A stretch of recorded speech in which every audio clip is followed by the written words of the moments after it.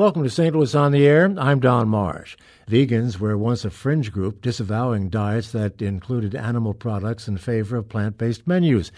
It's trended to such a degree, 600% in recent years, that a plant-based summit will convene here this weekend. It will include participants from several parts of the world. Why is veganism becoming such an increasingly popular lifestyle?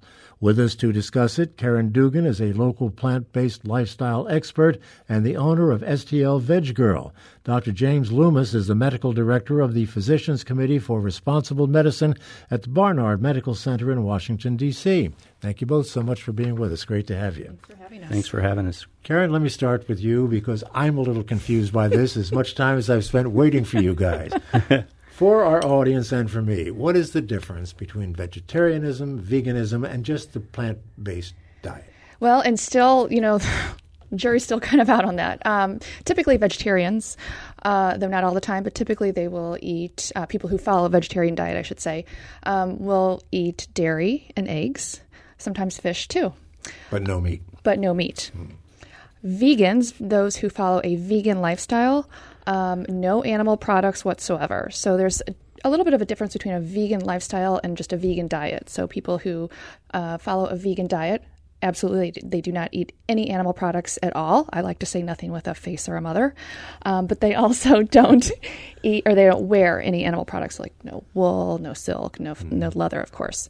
Now, plant-based, I kind of liken it to just a healthy vegan diet. So no animal products at all.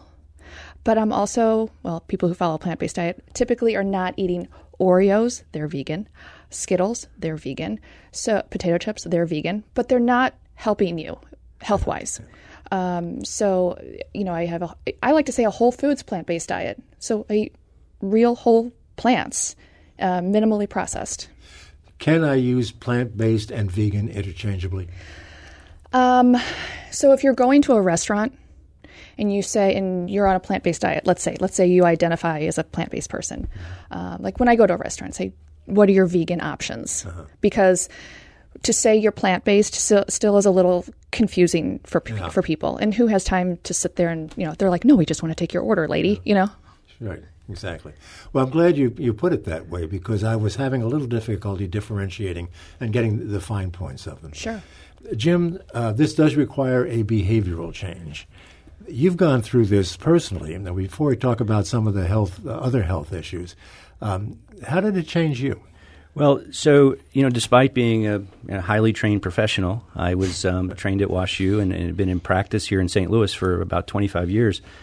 And because, physicians today, we're not taught anything about nutrition, frankly. The little bit of nutrition education we have is really kind of glorified biochemistry, and it's kind of what happens to you if you don't get enough of certain vitamins or protein or whatever.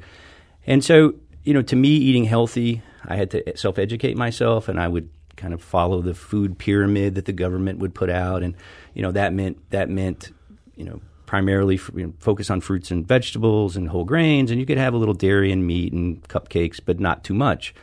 And, I think the disconnect for many people is that, Monday, the nurses will bring cookies in the office, and Tuesday there's donuts in the doctor's lounge, and Wednesday I go out for a cheeseburger, and Thursday it's someone's birthday, so cake and ice cream, and Friday rolls around and I'm patting myself on the back for not eating many cookies this week.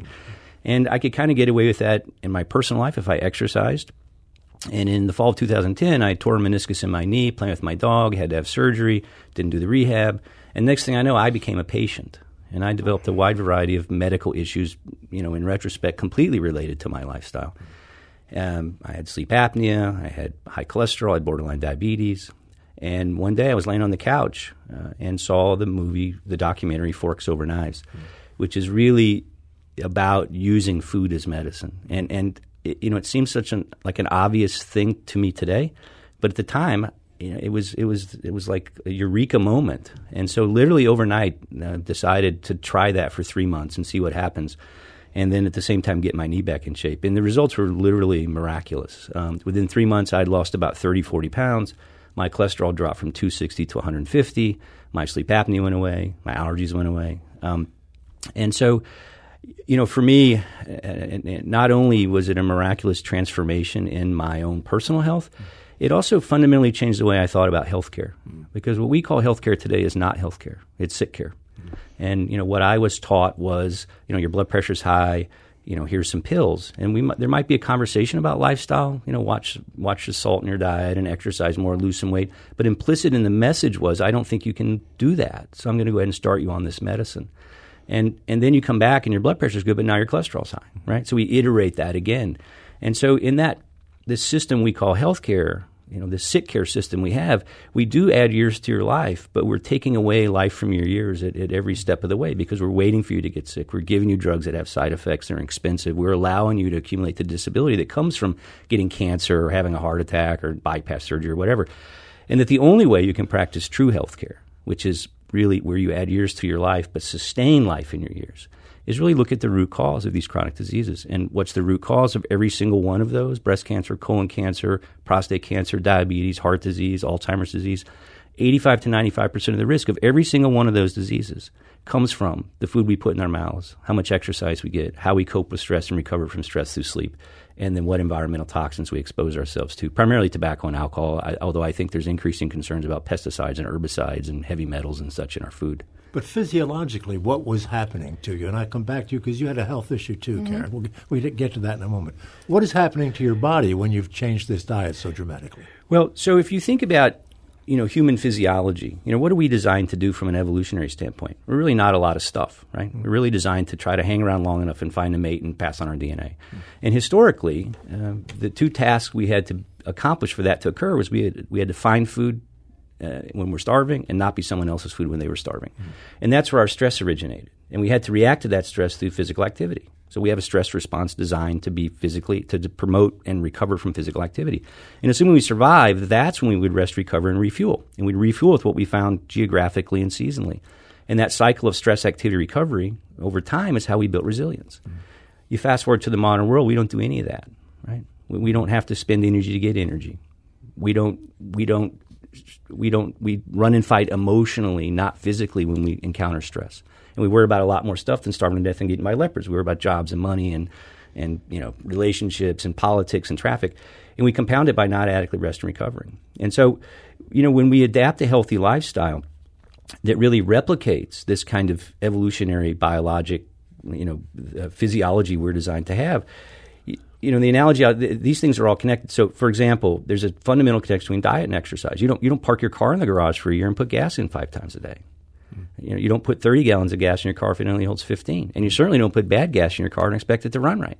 You don't put diesel gas in your car in moderation if it runs on regular unleaded. That'd be an expensive mistake to make. Yet we take much better care of our cars than we do of ourselves. So from a physiologic standpoint, what happens is when you adapt a plant-based diet, we are not designed to put this highly processed grains and these highly processed sugars and highly processed oils and dairy products and this, the meat which we eat today is really another form of processed food.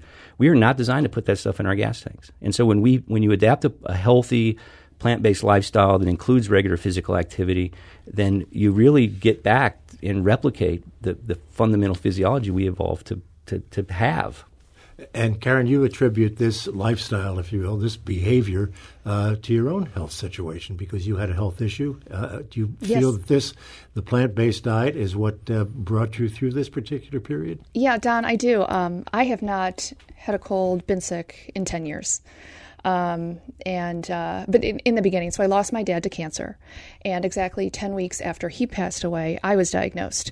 That 1-2 punch will really wake you up, right? I still didn't make the connection between food and health. I just didn't. I didn't know what was happening. I was scared to death.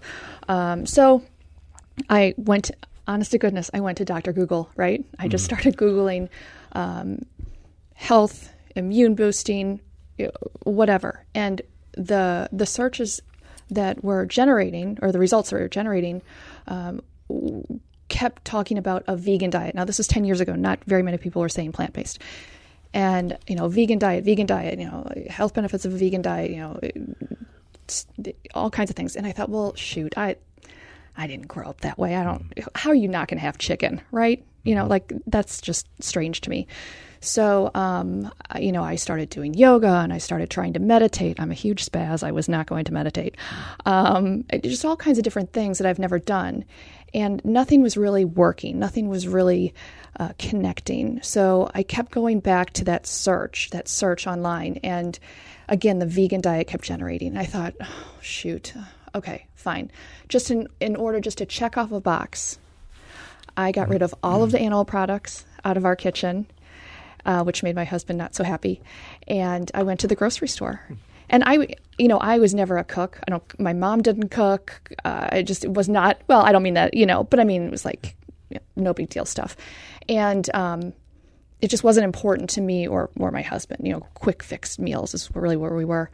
And so I went to the grocery store and I went to the produce section and I was putting all kinds of things in my grocery cart. And I mean things like I didn't know what I was putting in my grocery cart, Don. I had no idea. There's no labels. These are non-processed foods, so they don't have labels. And I went down some aisles and I was just kind of following my notes. And I got home and I thought, well, shoot, I don't know what to do with any of this stuff. Nothing is telling me how many minutes I should put it in the microwave, right? And so little by little, I just went back to Google and started searching vegan meals 101, vegan recipes 101, and that's how I started. Do you think most people choose this behavior because of the health concerns, or is it animal suffering concerns? We hear a lot about that. I think that it's really changed, don't you, Jim? Yeah, I do. I think, I knew what a vegan was through the years, but I think we all have some cognitive dissonance around where our food really comes from, but to me, my perception was a vegan. They wear Birkenstocks and hug trees, and that I just wasn't throw interested red in paint that. on you. I just wasn't interested in that. But things have really changed, and I think the movie Forks Over Knives has really shifted the spotlight. That and another documentary called What the Health has really shifted the spotlight to the health aspects of veganism. And as Karen said earlier, there is a fundamental difference between veganism, which is typically an ethical movement, and a whole food plant-based diet. But the other thing that's really bubbled up in my practice is the environment, which is another something we don't really talk much about, is the effect of our food system on the environment. Animal husbandry contributes more to climate change, to global warming, than all the transportation combined. It takes 600. Methane. Yeah, exactly. Yeah. It takes 600 gallons of water to make 1 quarter pounder with cheese. And so, if you put a low flow shower head on your shower because there's a drought in California, that's going to save about 40 gallons a month or something like that. So I think the environment is really another way. So, and it turns out the answer to all these, our healthcare crisis, the environment, and the animal suffering, is all the same. Right? It's a plant-based Karen, diet. as was pointed out to me before we went on the air, if vegans and vegetarians stopped eating almonds, that would save an awful lot of water too, because it takes so much to produce them. That's exactly right. Yeah. So there is a certain perception of elitism, if you will, snobbish behavior on the part of people like yourself. Unfortunately, that is true, and I think that we're going to get through that probably pretty quickly. I think that's just kind of a trend. The vegan diet, or I should say whole foods plant-based diet, really is a pauper's diet. I mean, we are talking rice, beans, in-season vegetables. You can even if you don't want to buy organic vegetables, and that's fine, or you don't want to buy fresh vegetables, that's fine. The frozen food aisle is a fantastic place to be. I mean, it's the faux meats, the faux cheeses, the processed animal-free foods. That's what's really going to drive up your grocery bill. Mm-hmm. We have to take a break. Let's do that now. We're talking about plant-based diets. And my guests in studio are Karen Dugan, who is a local gal. She is the owner of STL Veg Girl, right? And Dr. James Loomis is the medical director of the Physicians Committee for Responsible Medicine at the Barnard Medical Center in the Washington, D.C. area. Back to continue the conversation. We'd like you to be a part of it. Are you a vegan? If so, tell us about your experiences with it. Would you like to be? Do you have questions about it? Give us a call at 382-8255. That's 382-TALK. Send us an email to talk@stlpublicradio.org, or if you would prefer to send us a tweet, do so at STL on air. This is St. Louis on the air on St. Louis Public Radio, 90.7 KWMU. Thank you for listening to this St. Louis on the Air podcast supported by University College at Washington University. with undergraduate and graduate programs part-time, evening, and online. University College at Washington University, offering world-class education within reach. Welcome back to our conversation on plant-based menus. Karen, let me come back to you. The one big thing I see missing from what we're talking about here is meat, protein. There are other ways, I assume, to make up for that loss. You're both smiling because this is what you get every time, I'm sure. That's exactly right. Yeah. So go ahead. Yeah. What's the replacement for the protein fix? Well, there's no replacement for protein because protein is in plants, and we don't need nearly the amount that we think that we do. A lot of people think we need hundreds of grams a day or close to, and it's just not true. And anything that comes up out of the earth, a plant, is going to have the 3 macronutrients that we need every day: proteins, fat, and carbohydrates. Of course, they're going to be in different ratios, but you can live a full, beautiful life by never eating an animal product. I mean, it's... Well, you said earlier that you buy this stuff and there's no labels on it, so you don't know what you're getting. So how do you know you're getting enough protein and fat and carbohydrates? Really, a lot of it is how you feel, right? I mean, of course, I would... If you are switching your diet in any way, I don't care if you're going to plant-based or paleo or keto, whatever it is, do consult your physician first and get your labs done and make sure that you're healthy, right? And then after you've switched 30 days, 90 days, 120 days, whatever, go back to your doctor and let's see what your lab results look like. Mm-hmm. So, I mean, absolutely consult your healthcare provider. But you know, if people are reversing their type 2 diabetes and heart disease and all kinds of chronic illnesses, also known as foodborne illnesses, by the way, through a whole food plant-based diet, they're getting enough protein. Yeah. So, Don, you don't turn on National Geographic and see a special on mountain gorillas or elephants, and the first thing that pops in your mind is, oh my God, where do they get their protein? And are they vitamin deficient? Of course not. And what do they eat? Right? They eat plants. The cow, the hamburger you eat to get protein came from a cow, right? Mm-hmm. So where did the cow get its protein? Mm-hmm. From the plants, from grass. So if you're not starved for calories, we have the luxury, and around if you're not starved for calories, to skip the middleman, right? So there is more than that. Even if you're a highly accomplished professional athlete, football player, weightlifter, boxer, endurance athlete, you can get more than enough protein through a plant-based diet. And you've worked with athletes, haven't you, with the various St. Louis teams, as a matter of fact, the Rams, the Cardinals, the teams like that? Exactly. And in fact, I have the privilege of being in an upcoming documentary called The Game Changers, which specifically addresses this whole mythology around men and meat and protein, which should be we had the world premiere at the Sundance Film Festival this year, and it'll be coming out this fall. And so I got to meet all these incredible athletes, and and again, you meet them in the world's strongest man, Patrick Baboumian, who's a strong man in Germany, who holds the record for the most weight ever carried by a human being, 1,250 pounds on a yoke lift. He's plant-based. And a reporter once told him, Patrick, you're strong as an ox. And his comment was, yeah, have you ever seen what an ox eats, right? I want to get to the phones, but one more question for you, Karen. Is there any way to track how successful this diet is in actually removing, assisting somehow with diabetes and with heart disease? I have been privileged to attend a 6.5, 7 day health summit health immersion every year, and where very sick people come, and I do cooking demos all week, and I watch people, just after 6 days, I watch people titrate down on their insulin by 1/2 by adopting a whole foods plant-based diet. So, I mean, if your doctor is starting to titrate down on your meds, then there you have reversal and healing beginning. Right. And I see that every day in my clinical practice in Washington, D.C. What we do there is, in fact, use plant-based nutrition as the fundamental treatment for both the prevention, treatment, and reversal for chronic disease. So we see this every single day. Let's get some people in the audience into this conversation. We have a number of calls. We'll start with Robin calling from St. Louis. Robin, thanks for waiting. You're on the air.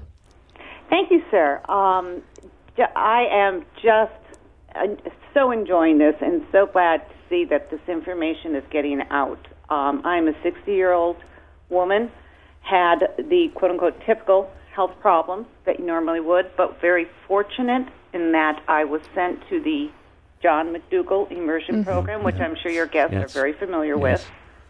And you do start out the first couple of days going, yeah, okay, this looks kind of good. But I could never really give up eggs.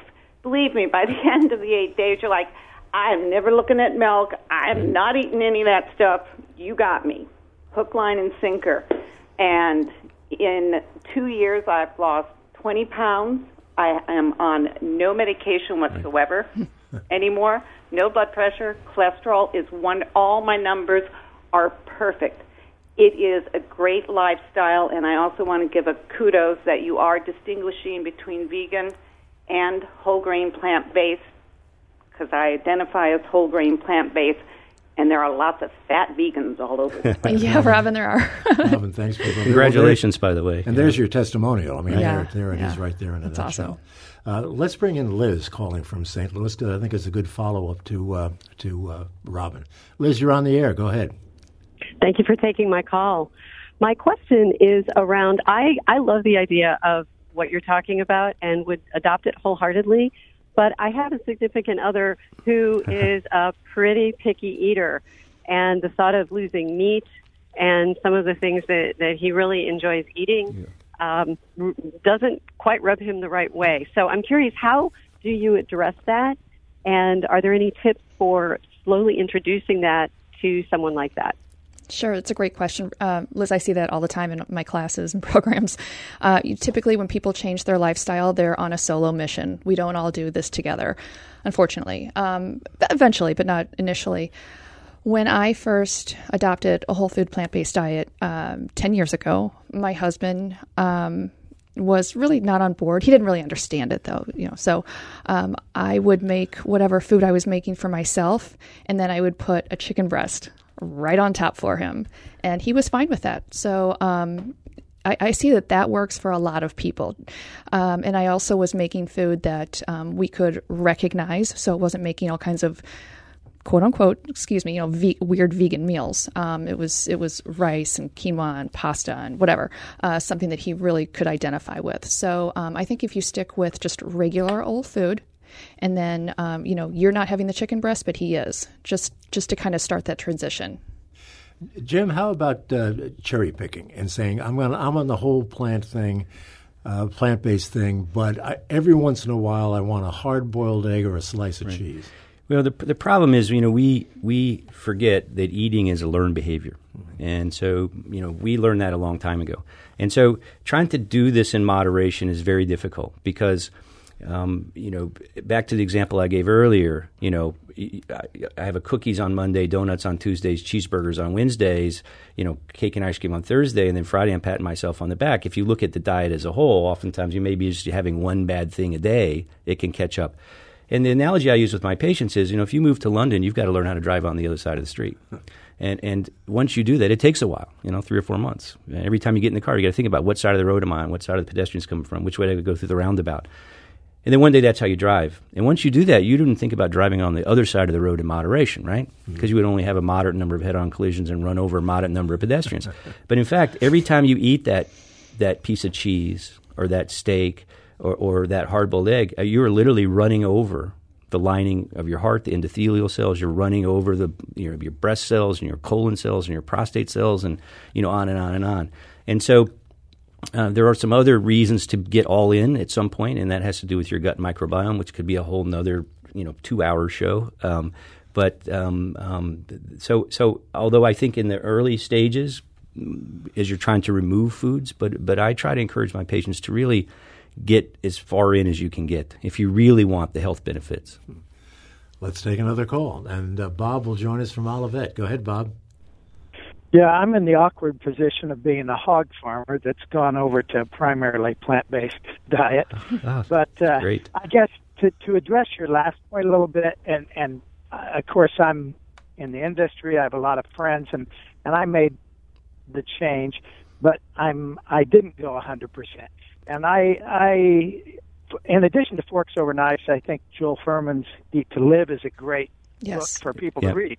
And his point in there is, in relationships, it is a difficult issue if one person wants to change and the other doesn't.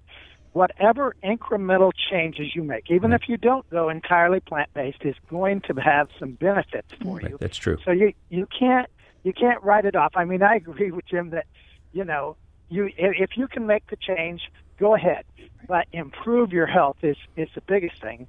And the other thing that I say to people is you can't leave out oils and sugars and salt. I see vegans that they just think that because they're not eating animal protein that they're going to be healthier.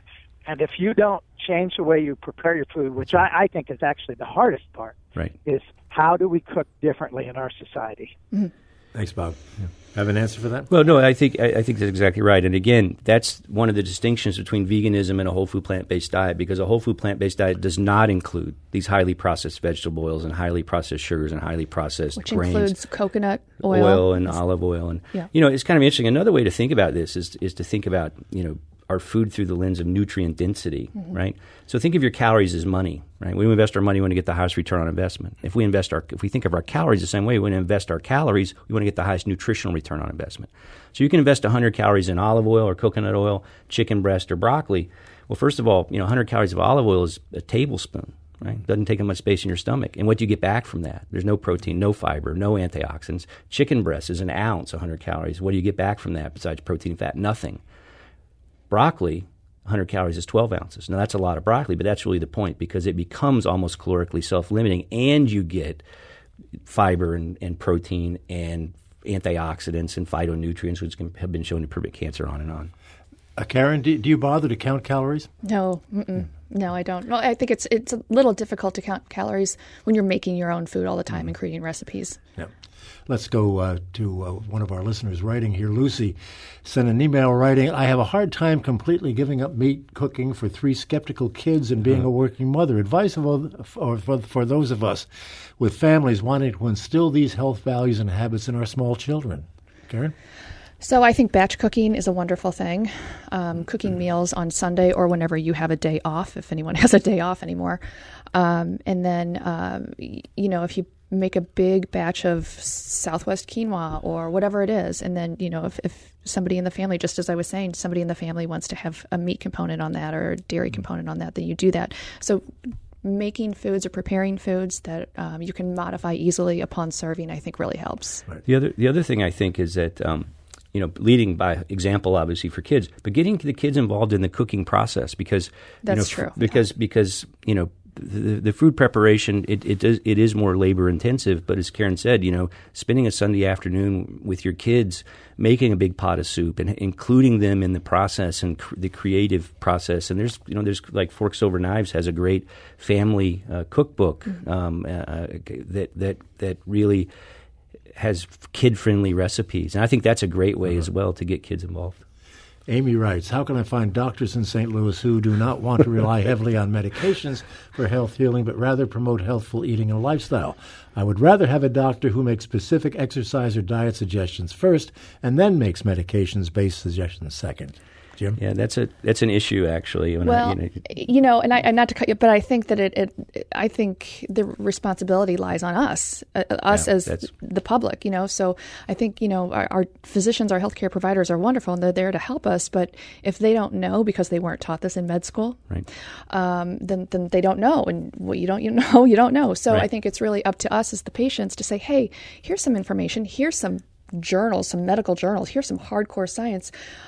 This is what I'm doing. And if you're interested at all, here's some information. Yeah, there's a great book, How Not to Die, written by Dr. Michael Greger, who's one of the speakers at our summit on Saturday.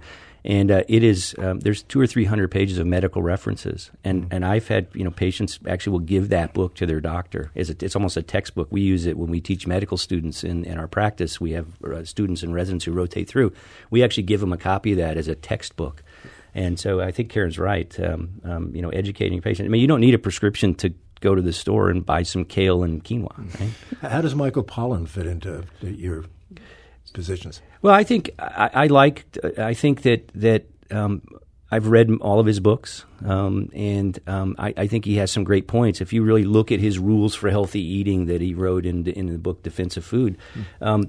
Number 1 or 2 is eat less, eat more plants, eat less, more plants. So I think, although he doesn't advocate for a completely plant-based diet, I think he gets it. And, the rule that you shouldn't eat anything that, your great-great-great-grandmother wouldn't recognize as food. So I think the understanding about the highly processed foods which have gotten into our foodways, I agree with some of the things he said. The edible food-like substances, he calls which pervade our foodways today, are not healthy. He has the great story about the Twinkie he bought 10 years ago, put it on his desk, and it's still as soft as it was the day that he bought it. Right. Okay. We had a call that we just lost there, and the question has something to do with the shopping. You addressed that a little bit earlier, Karen, but do you have any tips for people going out for the first time and what they should do a first time around in terms of what they find in the supermarket?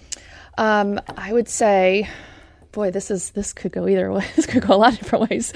I would say first, arm yourself with a good recipe, something that looks delicious and easy to do. Write down your grocery list and go for it. I mean, just start with one, and there's a lot of vegan or plant-based, one-on-one cookbooks out there and websites, my goodness. Right. Well, yeah, I think the other thing, too, the other thing is building a pantry. Right, with staples. I mean, it's very easy to come home after work even if you're tired, you can make a pot of healthy lentil soup in 15 minutes. But you have to have lentils in the pantry, and you have to have a can of diced tomatoes, and on and on. So I think it starts with the recipe. But they're in cans, and they're going to have some sort of preservative if they are in cans. I mean, isn't that counterproductive? Well, not necessarily. Some of the canned vegetables, I certainly use canned beans. They really don't have a lot of preservatives. And that's all in the education, too, is label reading, understanding. Exactly. Our time is beginning to wind down. A couple of things I want to get to and then talk about your summit. But very quickly, Jim, what are you going to have for dinner tonight? I mean, what typically would you have following the plant-based diet? Well, I mean, the beauty of it is my diet is much more varied than it ever was before, and I'm a very busy guy. So at home I batch cook on Sundays. I make a grain and a legume, bean or lentil, and then I go to the farmer's market and buy seasonal food, and then I construct my meals the rest of the week off of those three fundamental things. And by varying the seasonings, the spices and herbs and such. If I want Southwest, I could do a stir fry. If I want to make a wrap, I can put some cumin and chili powder. And so, it's really pretty remarkably easy once you kind of get in the swing of things, and the food is just astounding, amazingly tasty.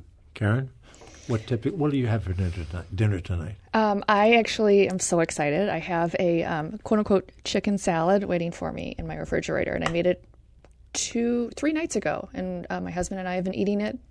With the actual chicken? No, sir. Chickpeas. Chickpeas. Mm-hmm.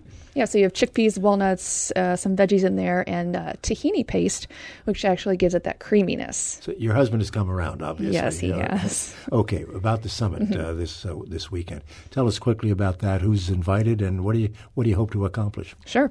So St. Louis's first plant-based nutrition summit is being held at Washington University on Saturday, July 14th, from about, 7:30 in the morning to about 5 o'clock at night. 7:20 is what I saw. Well, yeah. Pretty precise. Doors are at 7:20. We've been tweaking it all day. We have Dr. Michael Greger coming to town. Jim was just talking about his book, How Not to Die. We have Dr. Scott Stoll, who's a co-founder of the Plantrition Project, coming to town. He's talking about how to raise really healthy kids. So excited about that. Jim, of course, is talking about how to reverse and prevent type 2 diabetes. And we have Dr. Caldwell Esselstyn coming to town, and he wrote a book called Preventing and Reversing Heart Disease. And I'm going to be doing a cooking demo. Oh, and we have Dr. Fred Williams, who is a local GI doc. Anybody invited? Sign up online? Or there's still a few seats left, not a lot, but the website is stlveggirl.com. We will put a link to that on our website, and it'll give more information about you and what you do and what services you can provide. Yes. Okay, I wish we had more time. We don't, unfortunately, but I want to thank you so much, Karen Dugan, for being with us. Great talking to you.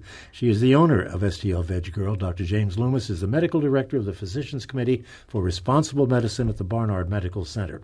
This is St. Louis on the Air on St. Louis Public Radio, 90.7 KWMU.